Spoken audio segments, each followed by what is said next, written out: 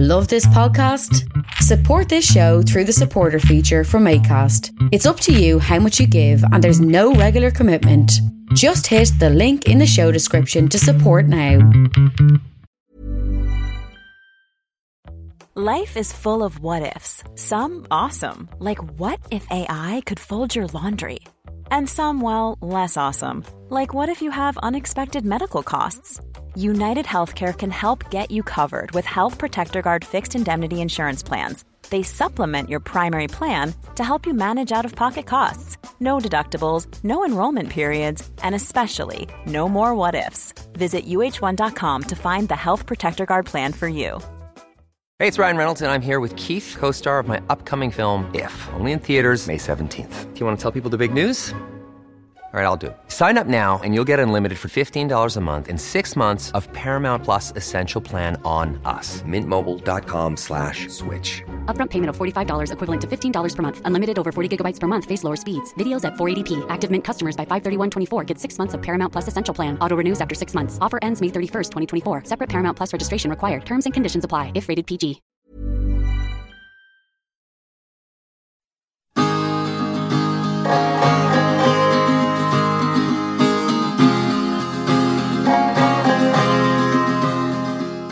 Simon Rich is an American humorist who's from New York City and has accomplished quite a lot in his 34 years on this planet. Rich has written for Saturday Night Live, Pixar, and The Simpsons, and he was named showrunner when FXX adapted one of his short story collections for their now finished series, Man-Seeking Woman. Some of his other story volumes include Spoiled Brats and Ant Farm, and he is a frequent contributor to The New Yorker. Rich's latest short story book is called Hits and Misses, an incredibly smart and funny meditation on measures of success and expectations based on internal and external pressure, and it's available now via Little Brown and Company. Simon and I connected a little while ago to talk about things like Los Angeles and Toronto, Adolf Hitler, the Kinks and the magnetic fields, his penchant for short-form writing and sketches, show business generally, this new book, Hits and Misses, his future plans, and much more. With the support of listeners like you who subscribe to this podcast and spread the word about it and make flexible monthly pledges at patreon.com/Creative Control, plus in-kind support from Pizza Trocadero, The Bookshelf, and Planet Bean Coffee in Guelph, and Granddad's Donuts in Hamilton. This is the 434th episode of Creative Control, featuring the brilliantly funny Simon Rich, with your host, me, Vish Khanna.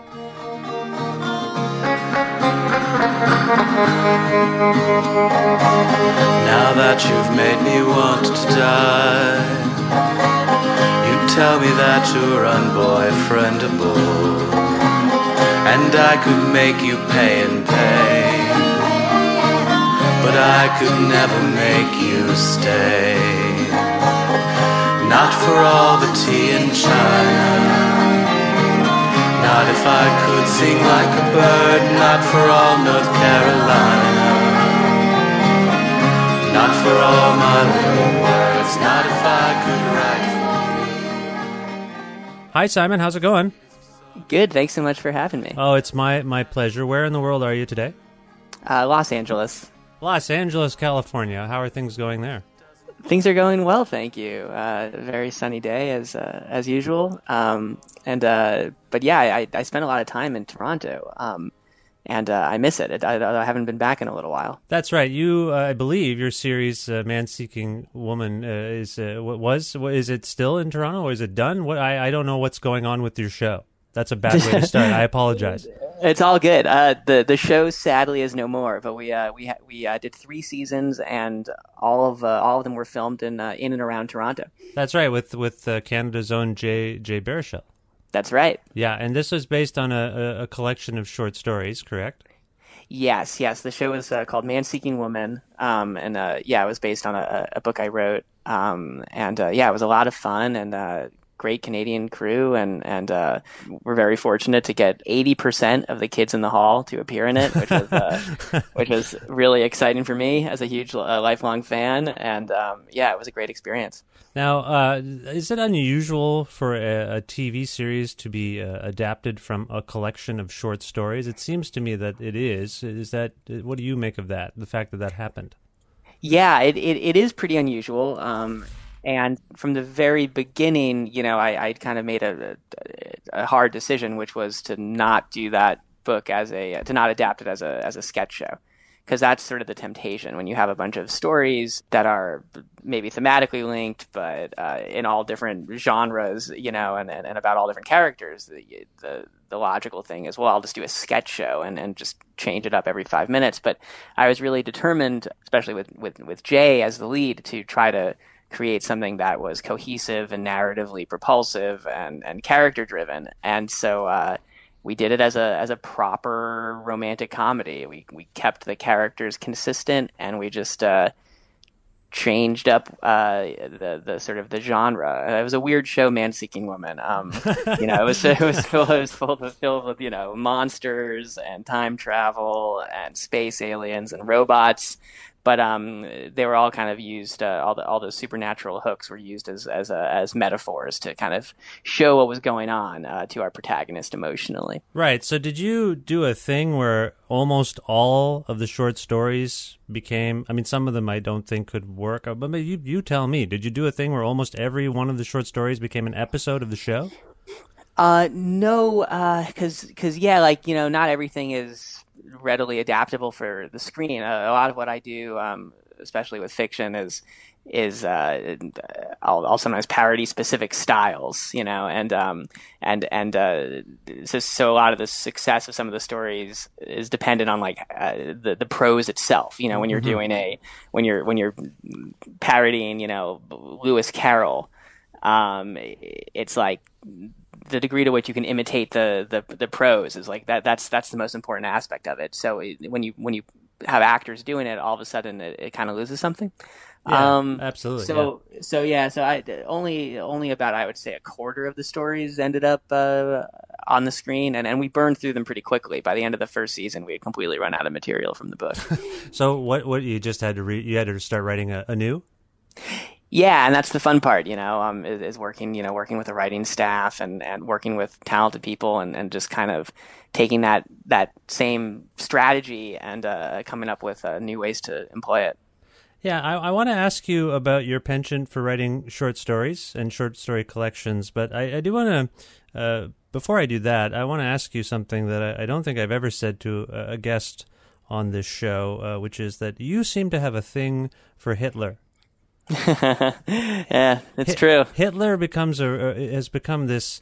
I don't want to say you're normalizing Hitler, but you seem to have this notion that he might be a normal 124-year-old man at some point. Is that fair? Right. Is that fair? Well, I definitely have written about Hitler in most of my books, if not all. Obviously a very interesting character. No, let's just follow up on that. What is interesting to you about Adolf Hitler?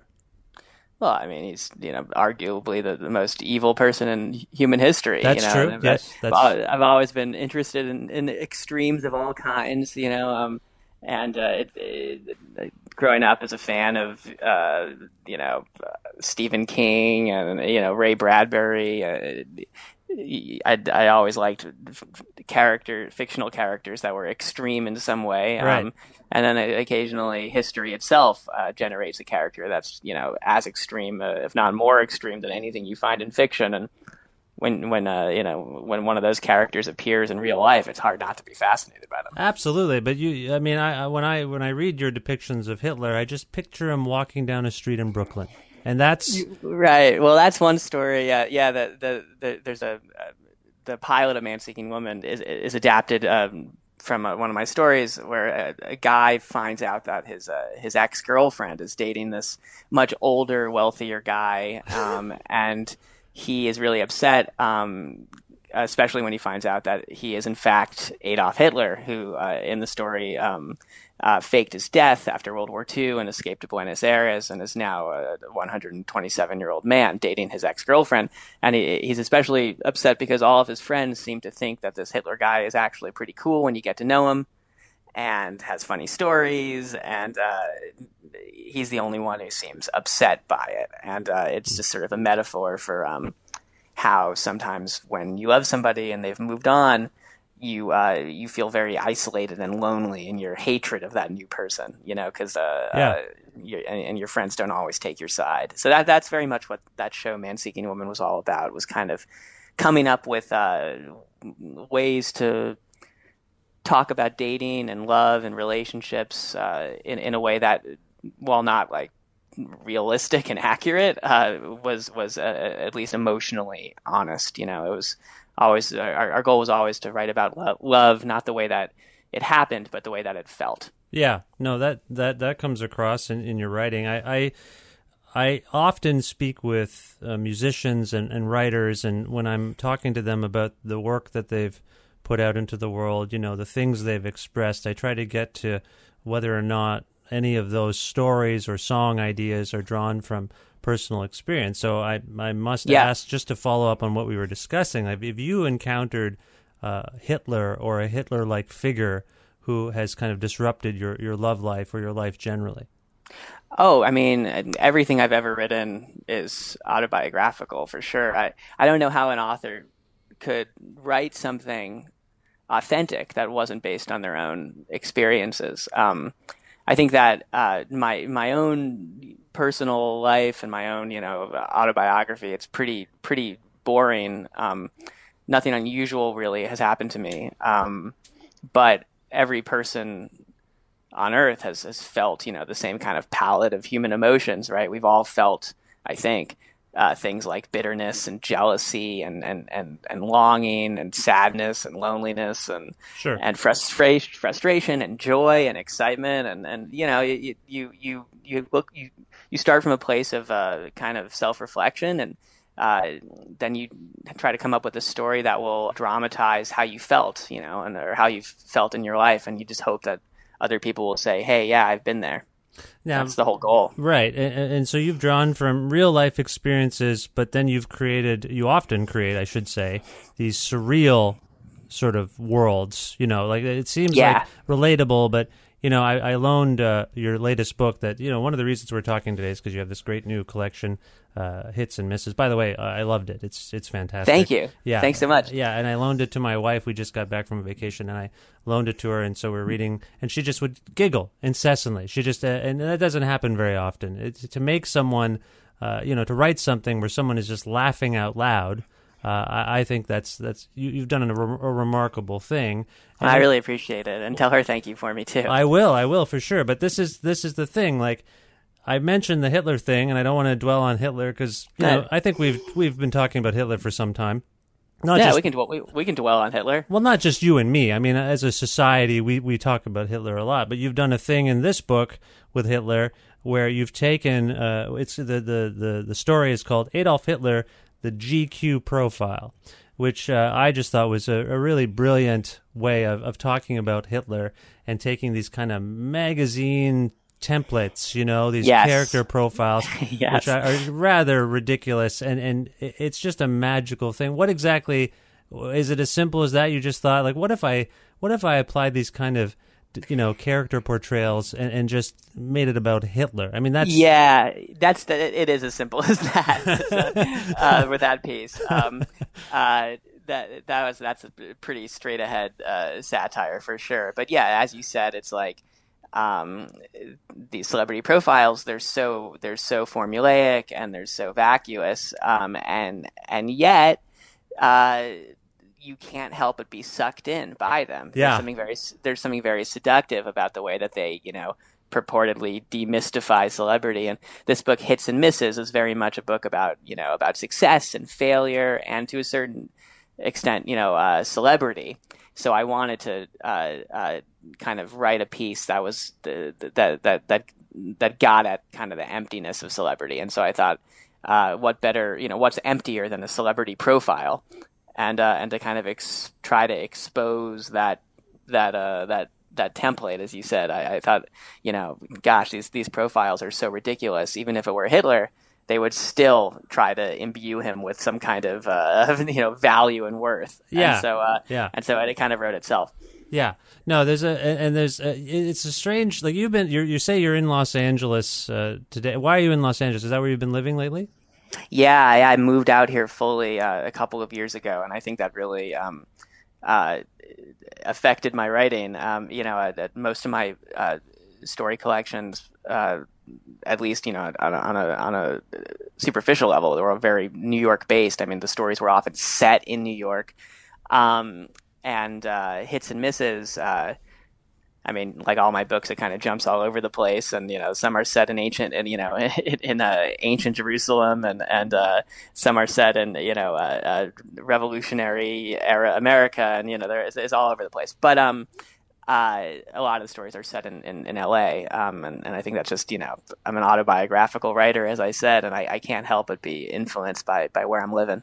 Yeah, and I don't mean to go through your resume too much here, but you are imbued within show business by this point. You've written for Saturday Night Live, and you've with Pixar, The Simpsons, and you've had your own series. Are you a little jaded? And you're young. You're still a young guy, right? You started young. Right. I started young, and I've been now doing it for over 10 years. The sort of show business thing. And are you at this point a little like jaded about it, or are you still like, what the hell is wrong with everyone? Like, how are you dealing with it? Yeah, I love it. Obviously, I feel really fortunate to get to write stories for a living, and both in book form and for the screen. It's one of my favorite, it's my favorite thing to do in the world. And so I feel mostly gratitude. And what's interesting is I always wanted to write a book about show business, and to write a book about subjects like fame and success and celebrity. But I always was a little bit anxious to do it because I was worried it wouldn't be relatable to people outside of the industry. And then with the advent of social media, it kind of gradually occurred to me in the last few years that everyone kind of knows in 2018, to a certain extent, what it means to deal with issues of celebrity. You have a situation where teenagers are working hard to figure out their social media brand, and a typical child poses for more photographs than a major movie star would have, 50 years ago.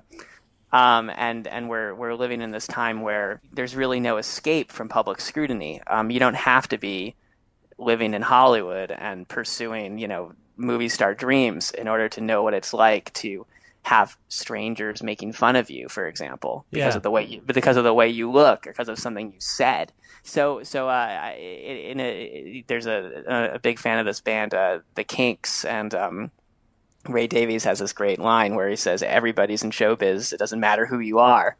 And I think that's more true now than ever.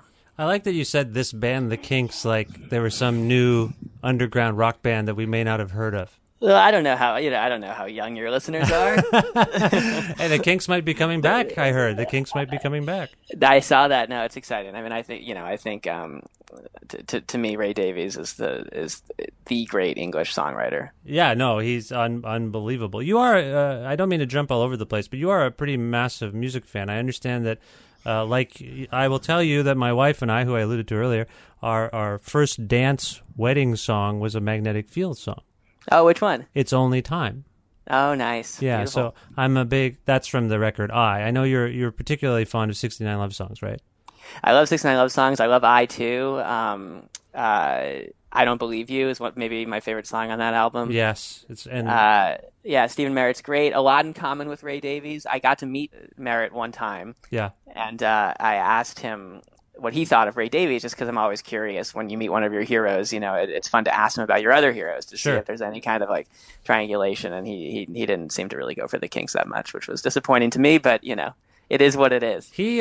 I've interviewed Stephen a few times, and I've written some longer biographical, at least one longer biographical piece about him and his life. And I think he is he is one of our most endearing contrarians, generally. Yeah. Yeah. Yeah, exactly. And just a beautiful, beautiful songwriter. Absolutely, yeah. And a huge, huge inspiration on me because, even though I'm not a professional musician, with 69 Love Songs, his goal was to come at a very universal, accessible topic, love, and to come at it from as many different angles as he possibly could, to write about all the vicissitudes of love, and what it's like when it's going well, what it's like when it's going badly, what it's like when you have it or want it or used to have it.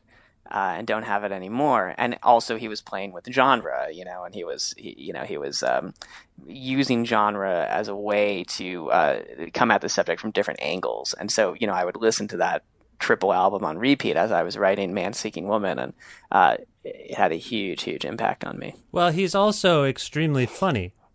Yeah, and he's really funny. He's really funny. He's not afraid to write from unlikable perspectives, and I'm a big fan of Belle and Sebastian as well, of course. And one of the cool things about Belle and Sebastian is that even though their songs are often first person songs, the protagonist will shift. Yeah. And sometimes it'll be a protagonist who's very hateful or A lot can happen in 3 years, like a chatbot may be your new best friend. But what won't change? Needing health insurance. United Healthcare Tri-Term Medical Plans, underwritten by Golden Rule Insurance Company, offer flexible, budget-friendly coverage that lasts nearly 3 years in some states. Learn more at uh1.com. Ryan Reynolds here from Mint Mobile. With the price of just about everything going up during inflation, we thought we'd bring our prices down. So to help us, we brought in a reverse auctioneer, which is apparently a thing. Mint Mobile Unlimited Premium Wireless. How to get 30, 30, bit to get 30, bit to get 20, 20, 20, bit to get 20, 20, bit to get 15, 15, 15, 15, just $15 a month? Sold! Give it a try at mintmobile.com/switch. $45 up front for 3 months plus taxes and fees. Promo rate for new customers for limited time. Unlimited more than 40 gigabytes per month. Slows full terms at mintmobile.com. Or ignorant or naive or flawed in some way. And then, of course, Ray Davies would do that too. And it can be very liberating as a writer to write from these kind of unusual points of view. And a lot of my favorite songwriters have really, really influenced my writing, I think. So Stephen is among them. Is there, and you mentioned Belle and Sebastian, is there anyone else? And Ray Davies, you mentioned a few actually. Is there? Yeah. Those are the key guys? For me, probably, yeah. I would say, the Kinks, Magnetic Fields, and Belle and Sebastian are probably the most significant, I would say, for me. Yeah. There are a bunch of others.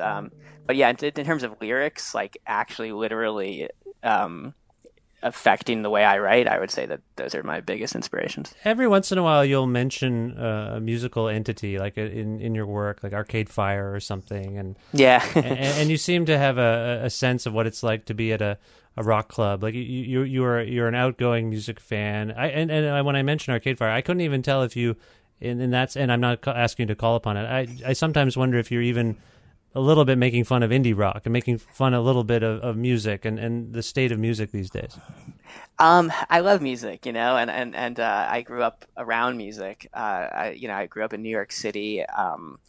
I was in high school when like the Strokes broke, and for a brief period of time, New York City felt like the center of the music world, mm-hmm. or at least it did to me. Mm-hmm. I was not in a rock band in high school, but 100% of my friends were.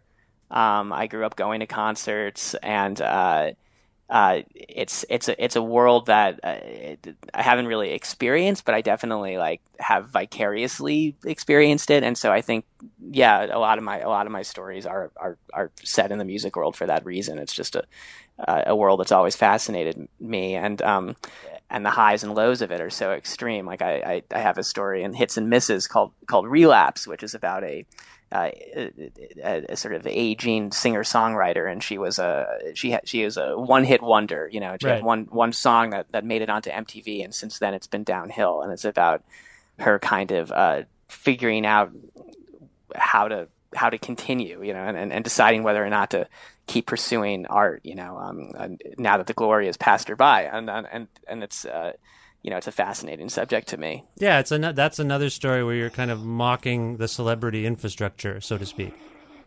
Yeah, hopefully with a little bit of empathy. I've written about a lot of struggling musicians, has-beens or musicians who are trying to make it and haven't quite gotten there and maybe never will. And I think that because the music industry is so hard, and has been for so many years now, I think it just makes for a very visceral setting. There's something very rootable and tragic about an aspiring musician post Napster. Well, did you, in your pursuit of comedy, did you pursue stand-up at all, or were you always writing? No, I never really did. I mean, a couple of talent shows maybe in high school. Yeah, but I was never good at it. Now, why do you suppose that is? You seem like you have a performative quality to you. I've heard you on other podcasts where you're before an audience. You have them in the palm of your hand, I think. Thank you. Yeah. Thank you. Well, reading is easier for me because it's so controlled, and it's when I'm just reading stories I've written verbatim. Yeah. Then I feel like a little bit more confident and comfortable. But stand-up, well, the biggest thing is stand-up is autobiographical, kind of by nature. There are character stand-ups, who go on and play somebody completely different.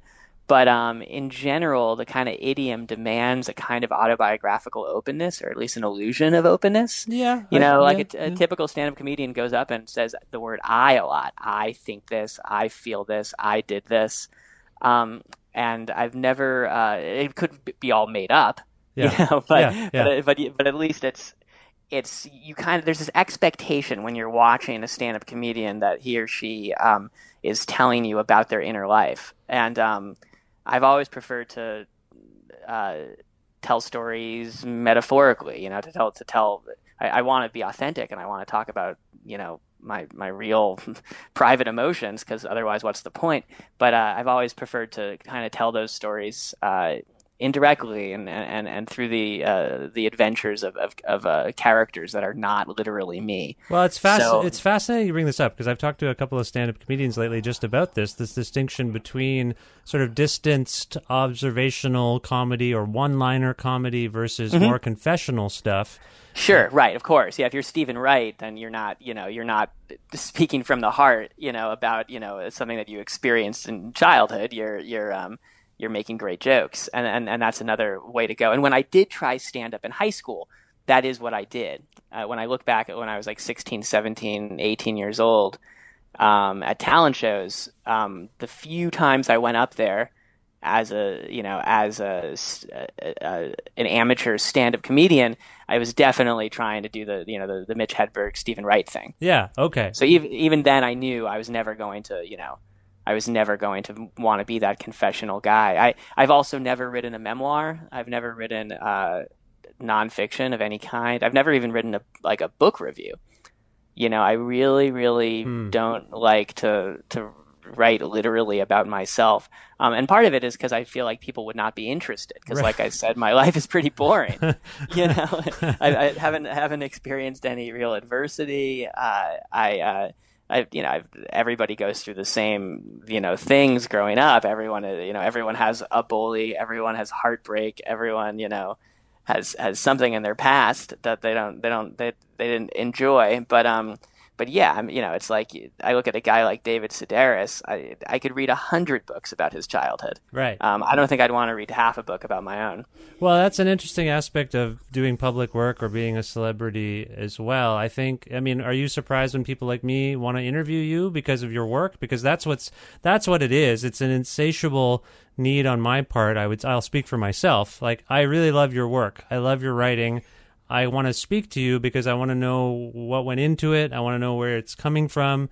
I figure if I talk to you, I might get some insight on that. And I feel like, I know I've talked to musicians and writers and artists who feel like, I think the thing I made should be enough. Right. You've gotten to know me a little bit from the thing I made. Why do you need to talk to me as well?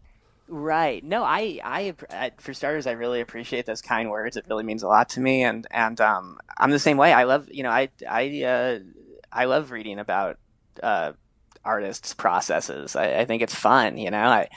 I was watching an interview with Ray Davies on YouTube just last night, you know. Yeah. I love that stuff. I'm always happy to talk about it, and I hope I hope I can articulate exactly what I do as a fiction writer, because it's hard to explain sometimes, you know, because I don't always set out with such a specific strategy, and only kind of in retrospect am I able to say, like, oh yeah, I guess I was kind of doing this with that book. Yeah. Well, I mean, we've talked a little bit about your work here, and the one thing I wanted to ask you is this realm that you seem to operate in quite a bit, which is short story writing, pieces for The New Yorker. You've done sketch writing, I presume, for SNL. I don't know exactly what you did there, but these kind of compact, short sort of bursts of thought and creativity. Like, what do you know why you're sort of drawn to this kind of storytelling, kind of that compact thing? I think I do know. Although I only very recently have I kind of started to think, like, why am I mostly writing stories? Because I have written a couple of novels, but they're not my favorite books of mine. I feel like my most successful books, in my opinion, creatively, are my story collections, Hits and Misses and Spoiled Brats and Man-Seeking Woman. Those are my favorites of the ones I wrote. And I think the reason why I prefer short stories is because you can just, on a basic level, you can take bigger swings. Yeah. You know, you can. I have a story in my new book, Hits and Misses, that's you know, from the point of view of Paul Revere's horse. Right. You know, I have a story about a father-to-be who is an aspiring, struggling novelist, and he finds out that his unborn fetus in utero is writing the great American novel. Right. You know, from inside the womb. You know, these are really big swings, and you can't really sustain them for hundreds of pages, because it would start to strain credulity and also kind of overstay its welcome. So, you know, it just sometimes when I'm writing a novel or even a screenplay, like a feature-length screenplay, I feel like my arms are kind of tied behind my back a little, because I can't like take as crazy risks as I can, you know, in a 5-page story or a 10-page story. And it also, I think, just comes from being a fan of the form. You know, like growing up being obsessed with writers like Shirley Jackson and I mentioned King already, but, you know, or T.C. Boyle or Richard Matheson or Philip Dick. There's something about the short story form where, you can kind of do whatever you want and not have to worry about whether it's all going to blow up, you know, 100 pages from now. It's freeing. Does it speak to your own attention span and interest in variety? Definitely my interest in variety. I mean, like I love that in a single book I can write, you know, a Sherlock Holmes parody, a sci-fi story, and like a Western. Like that's really exciting to me as a writer. Yeah. In terms of attention span, I mean, I do love novels. I do love reading novels. I even love reading realistic novels. You know, I love Richard Yates. I love Cheever. You know, I have a lot of respect for that kind of writing as well. You know, like fully realized naturalistic writing. It's just never been what I've loved making myself. I understand. All right. Well, Well, we're running out of time, but I want to give you an opportunity to maybe cite, because I mentioned a slew of credits. I don't know, and I started off bumbling about how I didn't even know if your show was still on the air. So do you mind? Oh, it's all good. It's all good. I'm in Canada. People, we don't get. I'm thrilled that you knew it was ever on the air to begin with. Not a lot of people saw that show. So I just wanted to ask you to sort of briefly list what you're currently up to, current credits, and also things we might want to look forward to, and within that also where people can learn more about you, because in your slightly self-loathing stature as someone who doesn't think they're all that interesting as a person, I feel like you keep kind of a low profile on the internet, but maybe I'm wrong. So right. Well, yeah, I'm not on social media. Right, for that same reason of like, I just can't imagine that anybody would care about my literal opinions about anything. And certainly nobody would care about what I'm doing in my day-to-day life. But obviously, I'd be thrilled if people would check out the books. I'm I worked very hard on them. I'm very proud of them. Do you feel loved, Simon? Do you feel like you have a fan base? Yeah, I do. I'm super grateful for it. I mean, my childhood dream is to try to emulate my heroes and write the kinds of stories that other people would actually want to read. The goal was always, if I can write a book that people start and then want to read until the end, that would be the great victory of my life. And so whenever someone says I've pulled it off, I'm really grateful. But I hope people will check out Hits and Misses. That's my new one. Spoiled Brats was another one. I like that one a lot. And Man-Seeking Woman. I think those are I've written 7 of these things now, but I think those are the 3 best. Okay. And what are you currently working on? Who are you working for? What are you working on? Well, I've got a TV show coming out soon based on one of my novels, actually, called Miracle Workers. Okay. That stars Steve Buscemi as God. Oh, well, there you go. It's a lot of fun. And that comes out sometime in 2019. And I'm working on, what else? I'm working on another collection of stories. About halfway done with it, but it doesn't have a title yet. But it's a lot of fun. Is it still kind of LA oriented, like celebrity oriented? This one weirdly is like, how would I describe it? It's kind of stories about friendship, I would say, and kind of like how friends can drift apart, or in some cases drift back together in unexpected ways, and sort of about the effects of time on relationships, I would say. Okay. That's very vague. It's very vague, but that's. I mean, it's also about rocket ships and rats and and flying bats and the whole thing. So even though we were discussing your interest in variety and the fact that you can go in all these places with these short stories, it sounds to me like you still like to have a kind of thematic umbrella for them. Oh yeah. I mean, they all come from a very simple, emotional place, and then as I'm writing about basically my my feelings, my deepest, strongest feelings, I just, as I put the stories down, they end up kind of jutting out in all of these unexpected directions. But yeah, they all start from a place of like, what am I feeling right now? What's on my mind today? And then, instead of writing, well, this is what happened between me and this other person, I end up, with a story about, a talking horse or whatever. Well, for what it's worth, from my modest perch here in Canada, I will tell you that these stories you're writing, it's among the funniest and most brilliant stuff I've ever read. And so nice of you. I really, really appreciate it. Yeah, I hope you keep doing it. It sounds like you will be. And is it fair to say that people can learn more about Hits and Misses at littlebrown.com or perhaps even simonrichbooks.com? Yes, there is a website that Little Brown made for me. God bless them.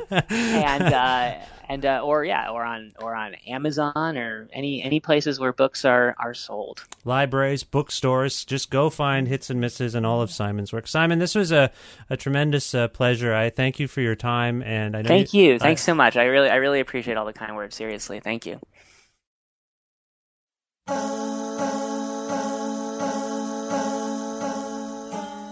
Special thanks to Claudia Gonson of Magnetic Fields and for Simon Rich. Simon Rich was just on the 434th episode of Creative Control, which is part of the Entertainment One podcast network and is available on all iOS and Android platforms and also on Spotify, YouTube, and Audio Boom as well. If you can't find an episode that you're looking for on any of those platforms, for some reason you heard about something and you can't find it there, or if you want to learn more about me and sign up for my regularly scheduled newsletter, I should probably send one of those out soon, please visit vishkhanna.com. That's myname.com, and Vishkhanna is spelled exactly how you would think it would be spelled, vishkhanna.com.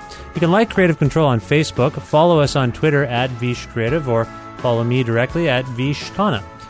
Listen to a radio show version of Creative Control on Wednesdays at noon Eastern Standard Time around the world at CFRU.ca, or on an actual radio at 93.3 FM if you're in or near Guelph. Also, please visit patreon.com/Creative Creative Control to make a flexible monthly donation to keep this podcast going. I really do appreciate all the donors and the pledges, and if you have never done it before and want to support the show, please do. It means a lot. Patreon.com/Creative Control. Thanks again for the in-kind support that I received from the likes of Pizza Trocadero, The Bookshelf, Planet Bean Coffee, and Granddad's Donuts. Thanks to my friend Jim Guthrie. He lets me use one of his songs to end the show. It's called The Rest Is Yet to Come. He took out his voice for it, so you know he cares. He gave me the instrumental version of The Rest Is Yet to Come. You can learn about the real version of that song, if you will, the one with the words, and also you can learn more about all of his stuff at jimguthrie.org, and I urge you to do so. Guy's a genius. jimguthrie.org. And finally, thank you for listening to this episode of the show and other episodes of the show, and for subscribing to the podcast. It really does mean a lot that you follow the show however you do, and I hope you will continue to do so. I have many more episodes left in me, I hope. There's more to come. And that's all I have to say. I will talk to you very soon. Bye for now.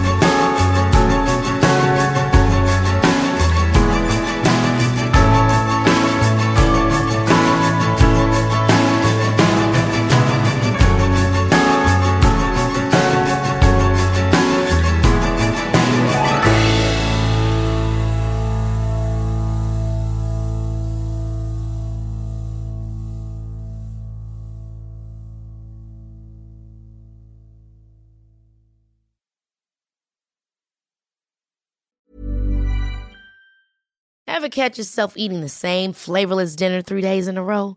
Dreaming of something better? Well, HelloFresh is your guilt-free dream come true, baby. It's me, Keke Palmer. Let's wake up those taste buds with hot, juicy pecan-crusted chicken or garlic butter shrimp scampi. Hello Fresh. Stop dreaming of all the delicious possibilities and dig in at HelloFresh.com. Let's get this dinner party started. Hey, it's Paige DeSorbo from Giggly Squad. High quality fashion without the price tag. Say hello to Quince. I'm snagging high-end essentials like cozy cashmere sweaters, sleek leather jackets, fine jewelry, and so much more. With Quince being 50 to 80% less than similar brands. And they partner with factories that prioritize safe, ethical, and responsible manufacturing. I love that. Luxury quality within reach. Go to quince.com/style to get free shipping and 365-day returns on your next order. Quince.com/style.